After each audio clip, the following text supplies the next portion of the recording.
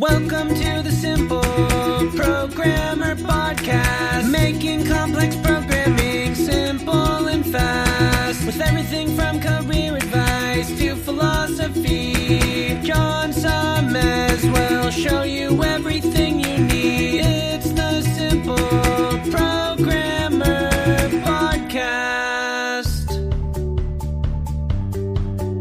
Welcome to the Simple Programmer Podcast, a short mix of career advice, philosophy, and soft skills from successful author and software developer John Sonmez.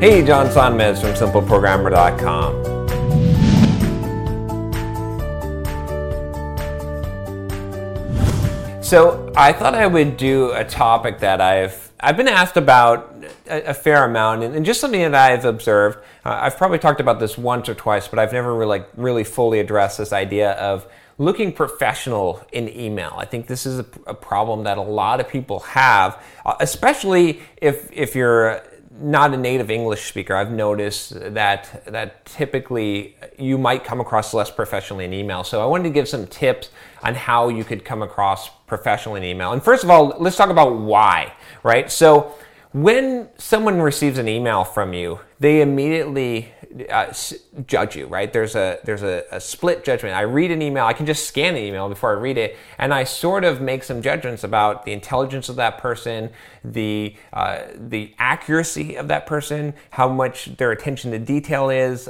A lot of that is just from the capitalization of an email, the spelling, the punctuation, the spacing of an email, right? If I see a nicely formatted email, I have a better perception than of a poorly formatted one. So there's some real simple things that you can do, even if English is not your first language. I understand that, it doesn't have to be perfect English in order to be good.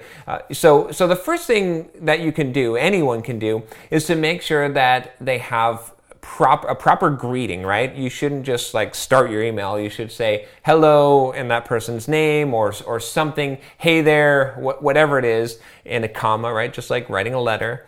And so that's really important. Then I would say the second thing is, and some of this is going to seem really basic, but believe me, I get enough emails that I'm telling you this for a reason, which is that you should have proper capitalization, right? So sentences begin with a capital letter in English. So do that. If you have a lowercase letter starting your sentences, it looks silly, it looks childish, looks like you don't really care and that you're not really intelligent. I'm being totally honest with you here, right? That's what it looks like. That's the perception. So start with capital letters, right? Use proper punctuation. If you don't end your sentences with a period or proper punctuation, again, that looks silly. If you use a lot of slang like ... and slashes and kind of weird punctuation, that's also going to look weird.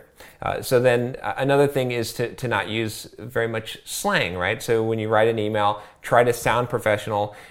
Try to sound like you care about what the other person thinks, that you've put some thought into this, right? If you write an email that looks like it's just been dashed off and that you typed it out on your phone and you don't really care, it's going to come across in that email.